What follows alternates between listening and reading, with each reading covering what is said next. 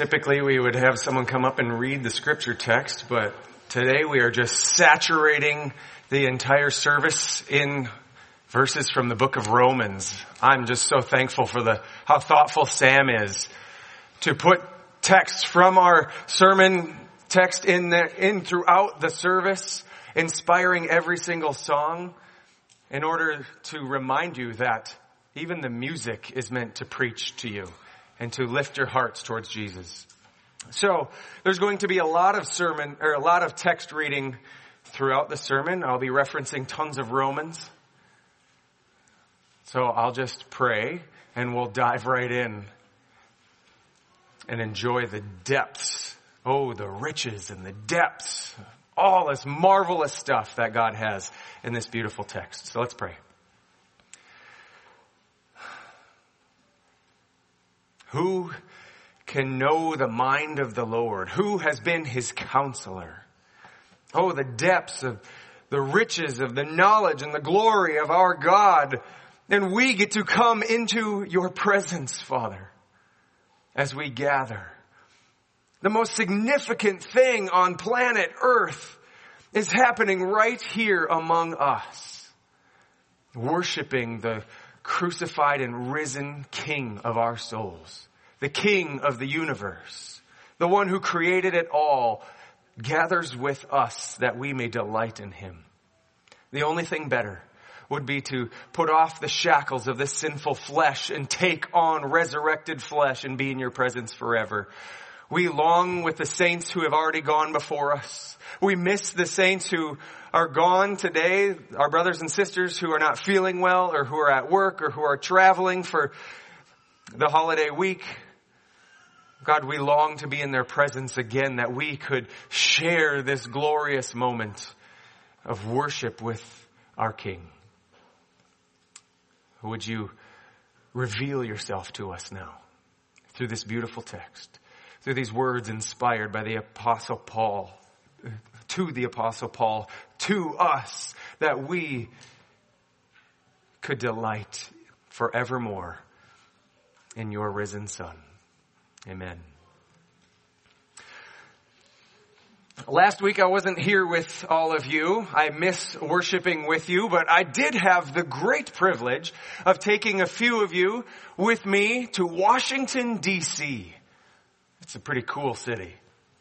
We were there for some church planting training, what is a church, and training up guys to lead churches. And we spent the vast majority of 4 days there just sitting, soaking in lessons and talking with other pastors how to grow in our ministry leadership. But one of those days, we got to take the whole afternoon off and go explore the National Mall. Like the heart of the city where all of that cool stuff, all the monuments and museums stand, and they are deceptively enormous.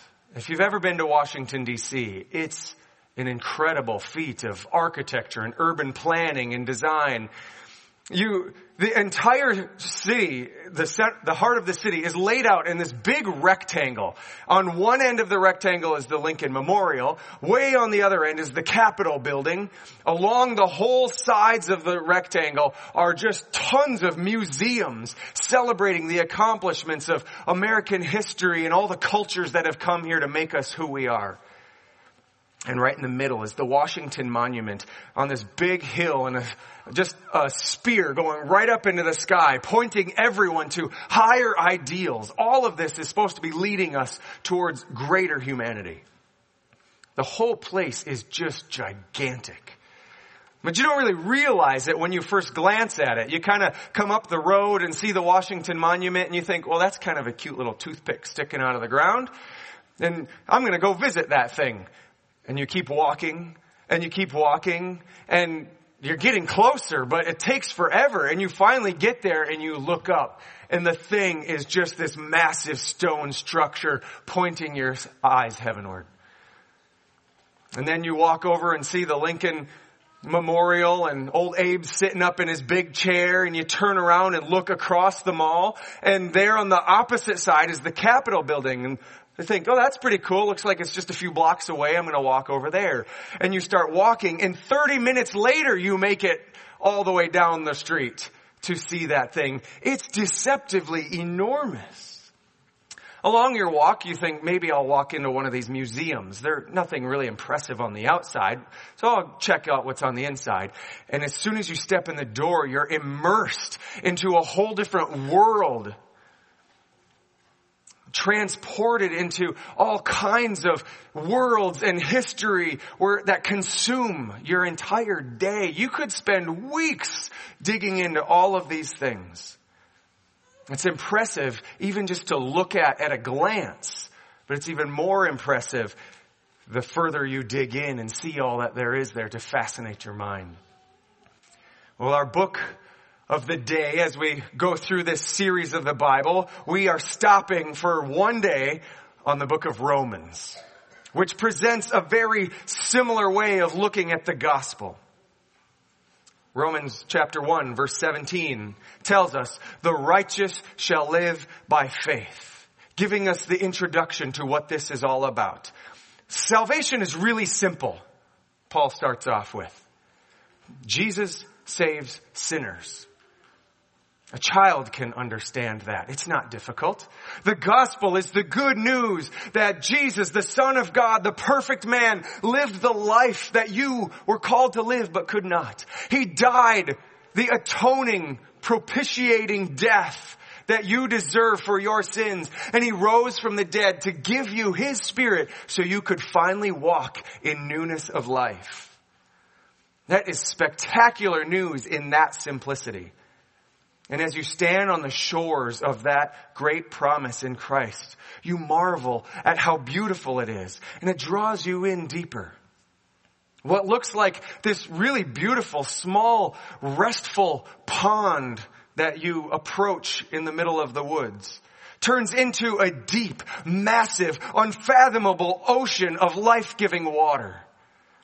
Paul wants us to see that this salvation is all-encompassing, universally transforming.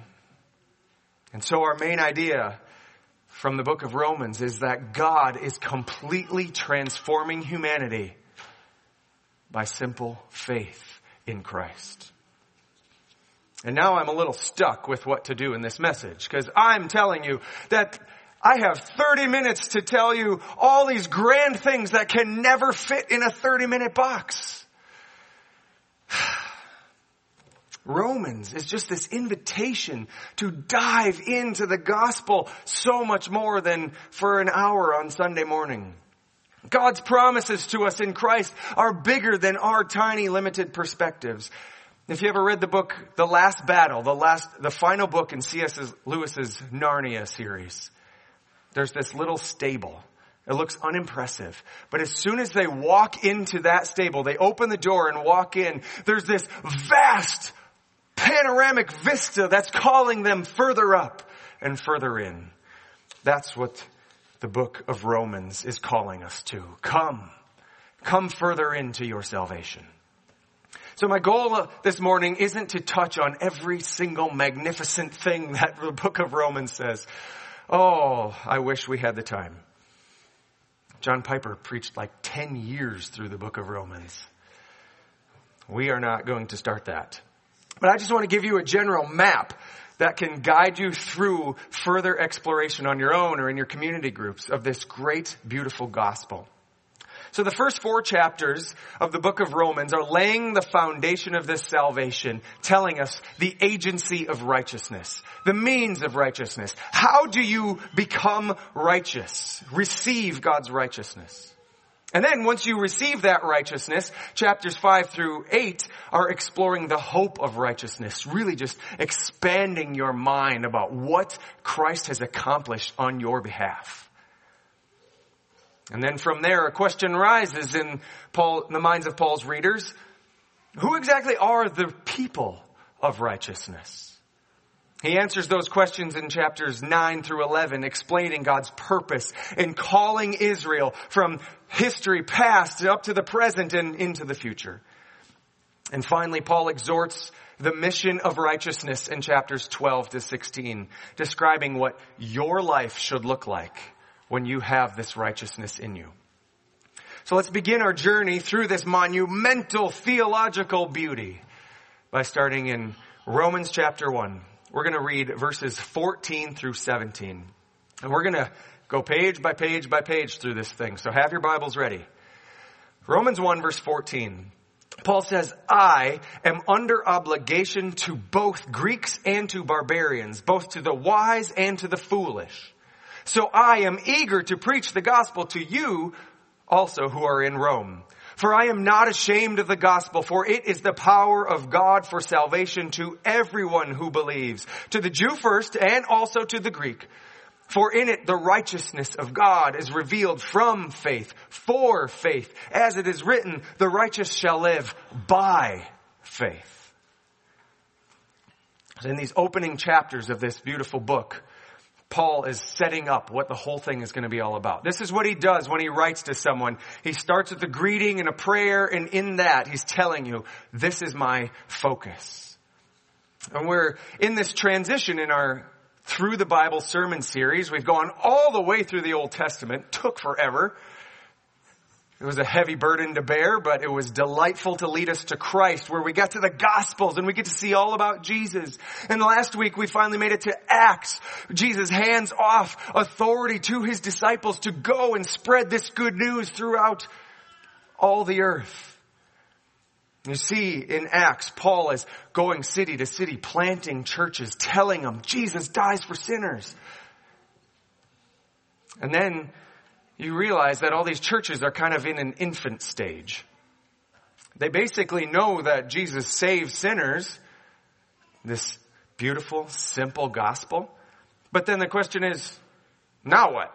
What do we do with our lives? Here we are all sitting here. What do we do? So Paul's writing these letters, the epistles. That's an old word for letters that theologians like to use to sound important. Epistles, he writes to them in order to say, here's what life in Christ looks like. And usually he writes to these churches, all these letters are written because something isn't quite right among the church. And he starts with that problem, applies the gospel to it to show them how big life in the gospel must be. And so the unique problem here in the book of Romans is that Jews and Gentiles aren't getting along. They were fighting over who's more important. What does this life look like in Christ? Should we follow Jewish laws, or did we throw all of that away and we just get to be free to be Gentiles who don't even know anything about the Old Testament scriptures? Typically, when Paul starts a church, he goes first to the synagogue, to the Jew first. He shares the gospel with them. A few of them come to know Christ. Many reject Jesus. And so they can't stay in the synagogue anymore. The few that accepted Jesus now come out and they start their own gathering called the church. And then they go and share the gospel with their Gentile neighbors. And now you got a church with Jewish background believers and whatever else there is. But they're all believing in Jesus. Well, complicating the problem even more is that in Rome, as soon as the two came together, the Jewish Christians started arguing, fighting, rioting with the non-Christian Jews. It got so bad that the Roman emperor, the Caesar, said, no Jews are allowed in Rome anymore. Get out of here. He kicked all the Jews out, whether you were Christian or not. So they all had to leave, and now the Gentile Christians are hanging out all by themselves, no scripture, not knowing what to do. So they said, well, let's figure this out. And they grew. They shared the gospel of salvation, and they kept growing without any idea that this was a Jewish faith. And then the Jews are allowed back in a few years later. They show up. Hey guys, we're back. Wonderful news. We could be unified again. Oh, what are you doing? You can't eat that. You got to worship on this day, not that day. And they're fighting over the right way to do all of these things. And so Paul is writing to explain to them, no guys, you don't realize the gospel is so much bigger than just being saved to live a Jewish life. These first 4 chapters, Paul is explaining, you know what? These laws that you keep bringing up, they don't make anyone righteous. No one can keep the law without Christ. And chapter 1 explains that the whole world has fallen into sin. People were made to worship the Creator. Instead, they've rejected that and exchanged worship for the creation itself. The Jews think that they look at this and they go, yeah, we're with you, Paul. That's what those nations do. They're all terrible sinners, aren't they? And he explains in chapters 2 and 3, hold on a second. It's not them. We read this together in chapter 3. All have sinned and fallen short of the glory of God. All, Jew and Gentile alike, are justified by His grace as a gift through the redemption that is in Christ Jesus. He even takes a promise from Jeremiah 31, a beautiful new covenant promise that one day God is going to write His law on His people's heart. And He says, look at the Gentiles. They have the law written on their heart. They're obeying better than most of you Jews are. Look at that. Something incredible is happening here. Well, the Jews push back. Hold on a second, Paul. We have Abraham. We were born from Abraham. And so we're automatically righteous. Paul explains in chapter 4, as we read together with Sam, that even Abraham was all about faith. Abraham wasn't a guy who was out living his righteous life, just keeping good rules, and God went, that's a guy that I can work with. I'm going to save him and make a great nation out of him. No, the guy was a pagan idol worshiper. God reached down and said, you, the worst of them all, I'm going to make you into a righteous nation and bless all other nations. And it says, Abraham believed and it was counted to him as righteousness. He just believed the promises. And in that, God made him righteous. Being a believer has always, from Genesis on, always been about faith. Trusting God's promises. And so here's the promise of the gospel that Paul gives us here in these first 4 chapters. The law only reveals your sin, your unrighteousness. It only shows you that you are not right with God. This proper relationship between you and God has been severed. But Jesus came from God Himself to live a perfect life on your behalf, to die in your place on the cross, and to rise from the dead so that you could walk in righteousness with Him. The only response to receive that righteousness is faith. It just means believe, trust. Not just a casual acknowledgement. Yeah, I believe God. I believe He exists. Yeah, I think Jesus is a nice guy who saves people. He's merciful, does forgiving things. No, belief, faith, trust is casting your hope, your identity, everything you are about on to Christ. Saying, I know I am a condemned sinner. I deserve nothing. And when I stand before God on the final day, the only reason He lets me stay in His presence is because when He looks at me, He sees the righteousness of Jesus. Not anything I did, but everything that He did for me. This is the foundation of the gospel that restores righteousness, that right relationship with God. This is the ground for the rest of the book of Romans and everything else that we're going to explore. It's vital to understand because following Jesus, Paul is about to say, is not easy. It will not make your life easier, but for many Christians, it will really become much more difficult. So in the next few chapters, he explains the hope of righteousness, the guarantee that you will persevere to the end. Turn ahead now to chapter 5, verse 17. Chapter 5, verse 17, Paul writes, for if because of one man's trespass, death reigned through that one man. He's talking about Adam. Adam's sin caused the curse on all of us. Much more will those who receive the abundance of grace and the free gift of righteousness reign in life through the one man, Jesus Christ.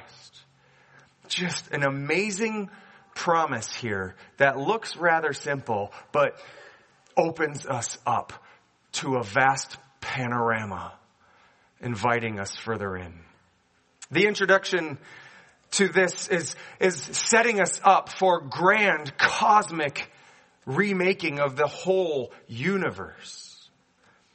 Paul begins this section just before these verses explaining that this righteousness that Christ has given us to us who believe has really made peace with God between us, between other believers, but not with the rest of the world.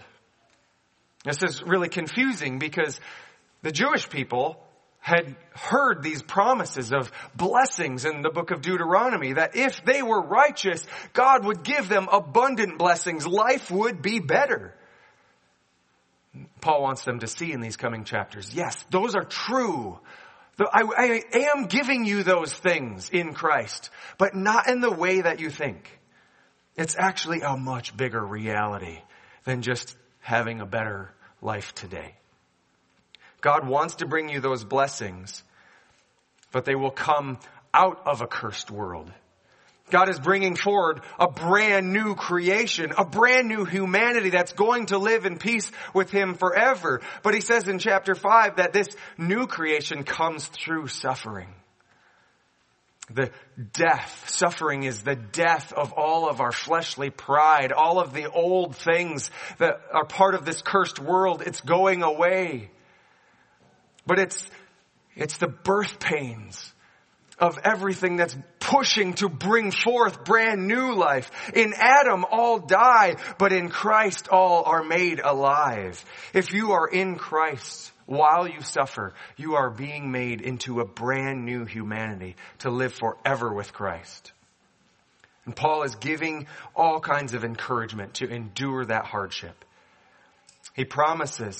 God promises to help us face this suffering with hope, to pick us up when we stumble and fall, to give us comfort as His beloved children, and to carry us along until we receive that eternal blessing.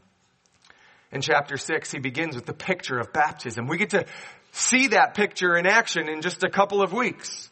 Baptism is a picture of someone dying, being buried, the waters of judgment crushing over them and killing their old self. Dying with Christ, being buried in the tomb. But then someone pulls him up, just like the Spirit of God came into the tomb and pulled Christ out. Someone pulls you up out of the water, a brand new creation, a newborn babe. Just like Genesis 1. When the waters parted and new life came out of the water. When you trust in Christ, you're no longer part of the old creation. You're no longer a slave to sin. That's been dead, killed, buried. And in His resurrection, you rise as a new person. Now in chapter 7, he admits, it's not like this automatic, this is all gone and now this is all brand new. How many of you have felt like, I'm so sick of sinning. I'm so sick of anxiety. I'm so sick of falling into temptation. I just want to be done. Well, you have some company in chapter 7. Paul says, yes, we will struggle. Our hearts have been made new. Our spirits have been revived. Yes, but we still have these bodies of flesh that are so used to sinning, so comfortable, just falling back in its old habits. There will always, until we die and this flesh becomes part of the dirt and we get a brand new body, we will always struggle between our fleshly habits and our heart's new desires to live righteously. So he ends the chapter, oh, wretched man that I am, who will deliver me from this body of death? I want to be done sinning. Praise be to God. Thanks be to God for Lord Jesus Christ. And he launches then into chapter 8. Some say the best chapter in all of the Bible. Chapter 8, all these amazing promises in Christ. We have everything we need to endure. He's given us the Spirit to help pick us back up. He's given us His Spirit to bring us right into the presence of the Father, the comforting arms of the Father, and His Spirit will keep on fighting with us until we finally overcome. We are more than conquerors in Christ. He will carry us from our calling through our perseverance to our glorification. The promise here of the gospel is that Christ has guaranteed you will rise to a new creation. The journey will be difficult. Some will die. Some will be sick. You will experience persecution, weakness, failure. But Christ's death and resurrection has purchased His Spirit to live in you and sustain you until glory. Victory is yours. Walk in that victory. Whew. I would just like to stop there for the next few days. Such incredible promises to the Roman church and to us. But they now have one lingering question. The Jewish people are thinking, this is all great and wonderful, but what happened to all those promises to Israel? It seems like you're just setting those aside and starting something brand new. So Paul turns his attention in chapters 9 to 11 to the people of righteousness. Turn with me to Romans chapter 9, verse 22. We'll summarize what these chapters are about here. What if God, desiring to show His wrath and to make known His power, has endured with much patience vessels of wrath prepared for destruction, in order to make known the riches of His glory for vessels of mercy, which He has prepared beforehand for glory, even us whom He has called, not from the Jews only, but also from the Gentiles. Now remember that this church is struggling with its identity. Are we Jewish? Are we Gentile? Are we Christian? Are we in a whole new thing? How does this fit? The Jews always had a concept of when the Messiah came, Israel became great again, that a few Gentiles would probably join them. But they didn't imagine it would be the other way around. So what's going on here, Paul? Paul now is encouraging them. You got to think bigger. Yes, you're looking at those promises from a distance. You got to come closer. Come further up and further in and see how those promises were always much bigger for the whole world. God's plan wasn't simply to save one little people group in one corner of the earth and invite a few others to participate in it. He always wanted to fill the earth with His glory, with redeemed image bearers. Yes, He was going to accomplish that through the people of Israel. But oftentimes, sadly, as he says here, using them as vessels of destruction. Showing the world through their example how utterly depraved humanity is. Israel would be an example that wealth and strength and wisdom and religious rituals were not sufficient to lead people to right relationship with God. Chapter 9 emphasizes that Israel is part of the old dying creation too.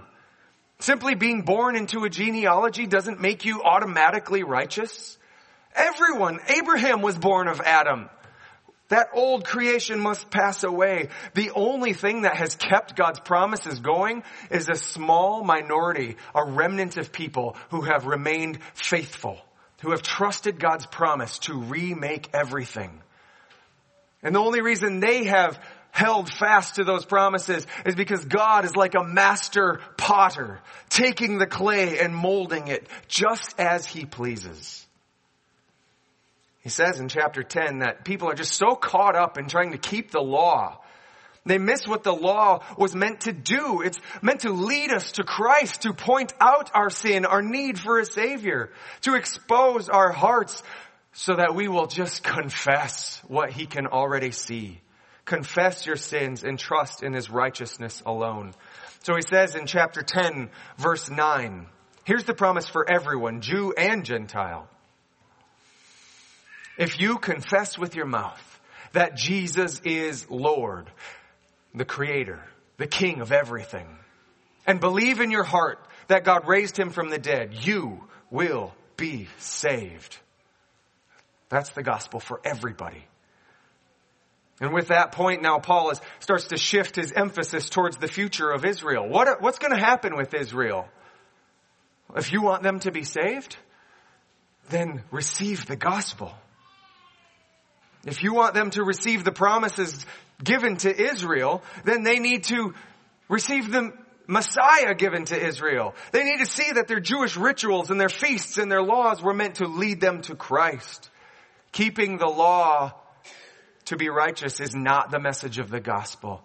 Jesus keeping the law for you is the message. They just weren't thinking big enough. Yes, the promises were given to them, but like Abraham, they were given to them in order to be a blessing to everybody else.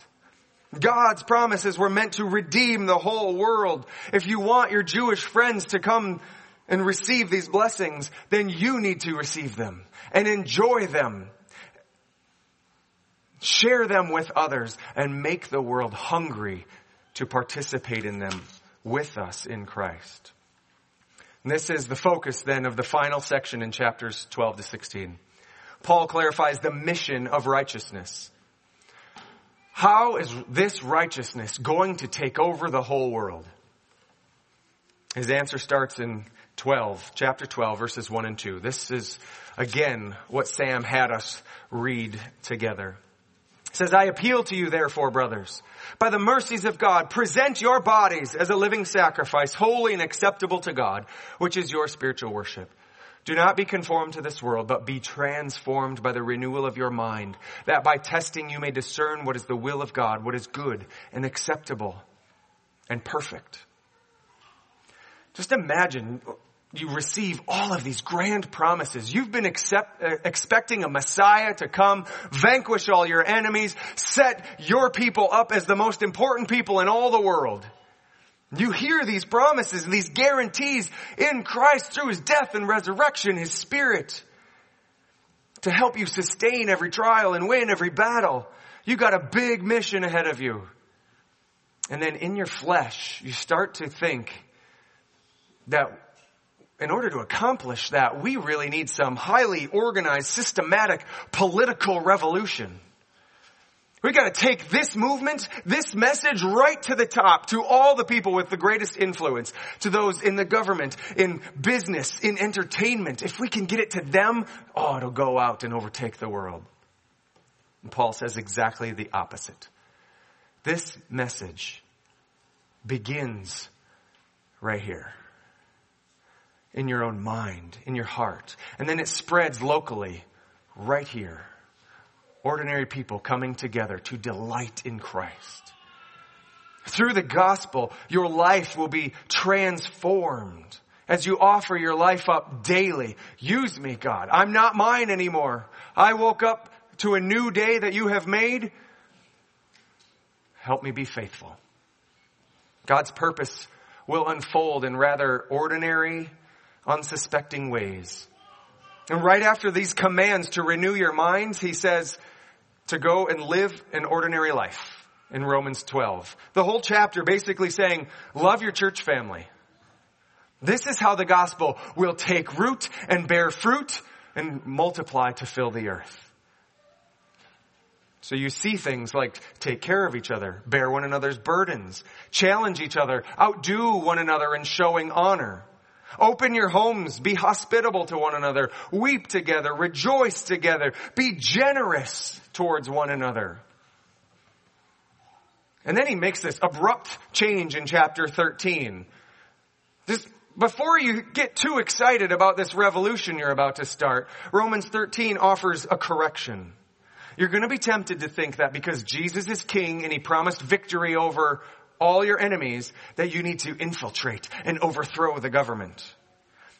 You'll think that the best way to bring righteousness to the land is to change the laws, protest, revolt, advance the kingdom with the sword. And he says, no, put your swords away. Do not be enforcers of righteousness, but models of righteousness. Show the world through your love for one another, through your commitment to do this week after week in each other's homes, that this is the type of society that Christ builds. He's not saying necessarily in Romans 13 that you should just do whatever the government says. In the context, he's saying just don't get caught up in thinking the government is the best way to fill the earth with righteousness. The best that the government can do, the only authority they have, is to punish evil and allow righteous people to live freely. And oftentimes they get that backwards, which is even more important for you to remember. This is far more important than that. Your job, he comes back to in chapter 14, is to figure out how to work together. Be a church. No matter what your government is doing, what your boss is doing, what your community is doing, be a model of righteousness to the world. Show the world how we overcome sin. Display to the world how the power of the gospel unites people of all different backgrounds on mission into a fruitful community. This is God's plan to save the world. He's going to fill this creation with righteousness through a church sticking together, overcoming our differences, clinging together to Christ day in and day out, week in and week out. This is our mission, he tells us in chapter 15. He wants us to unify so we can partner together to send people to the next place. Paul says, I want to go to Spain, so I'm coming to you so you can launch me to Spain. So please, get over yourselves. You people in Rome are not that important. You're not the be-all, end-all. Get over your petty differences and display the power of the gospel in your love for each other and become partners in taking what happens here and sending it to other places.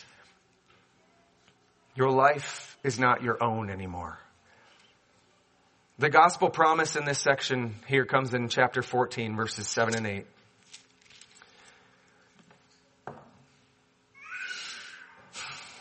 Somewhere in there. For none of us lives to himself. None of us dies to himself. If we live to the Lord. And if we die to the Lord.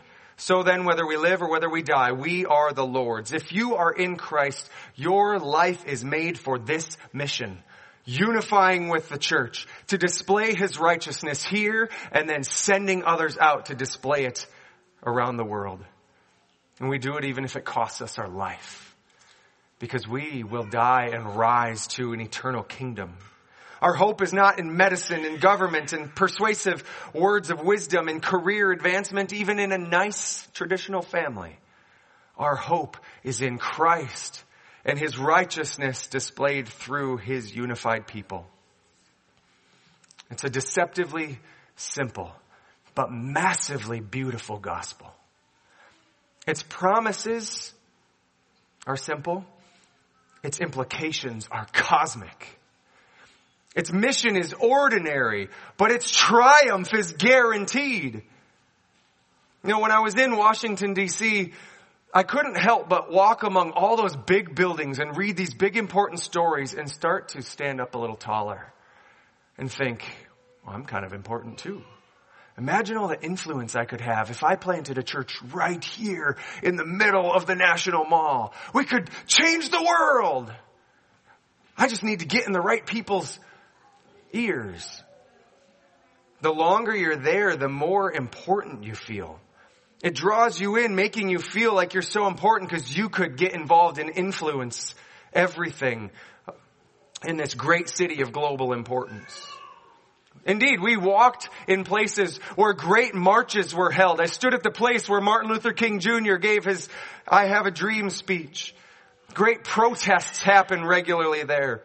We saw a group of people pleading for justice. Help us, President Biden, right in front of the White House. And it really struck me how little that was going to accomplish. We think similarly here in Rochester. We've got the Mayo Clinic, the best clinic in all the world. People, important, smart people come here to influence global health.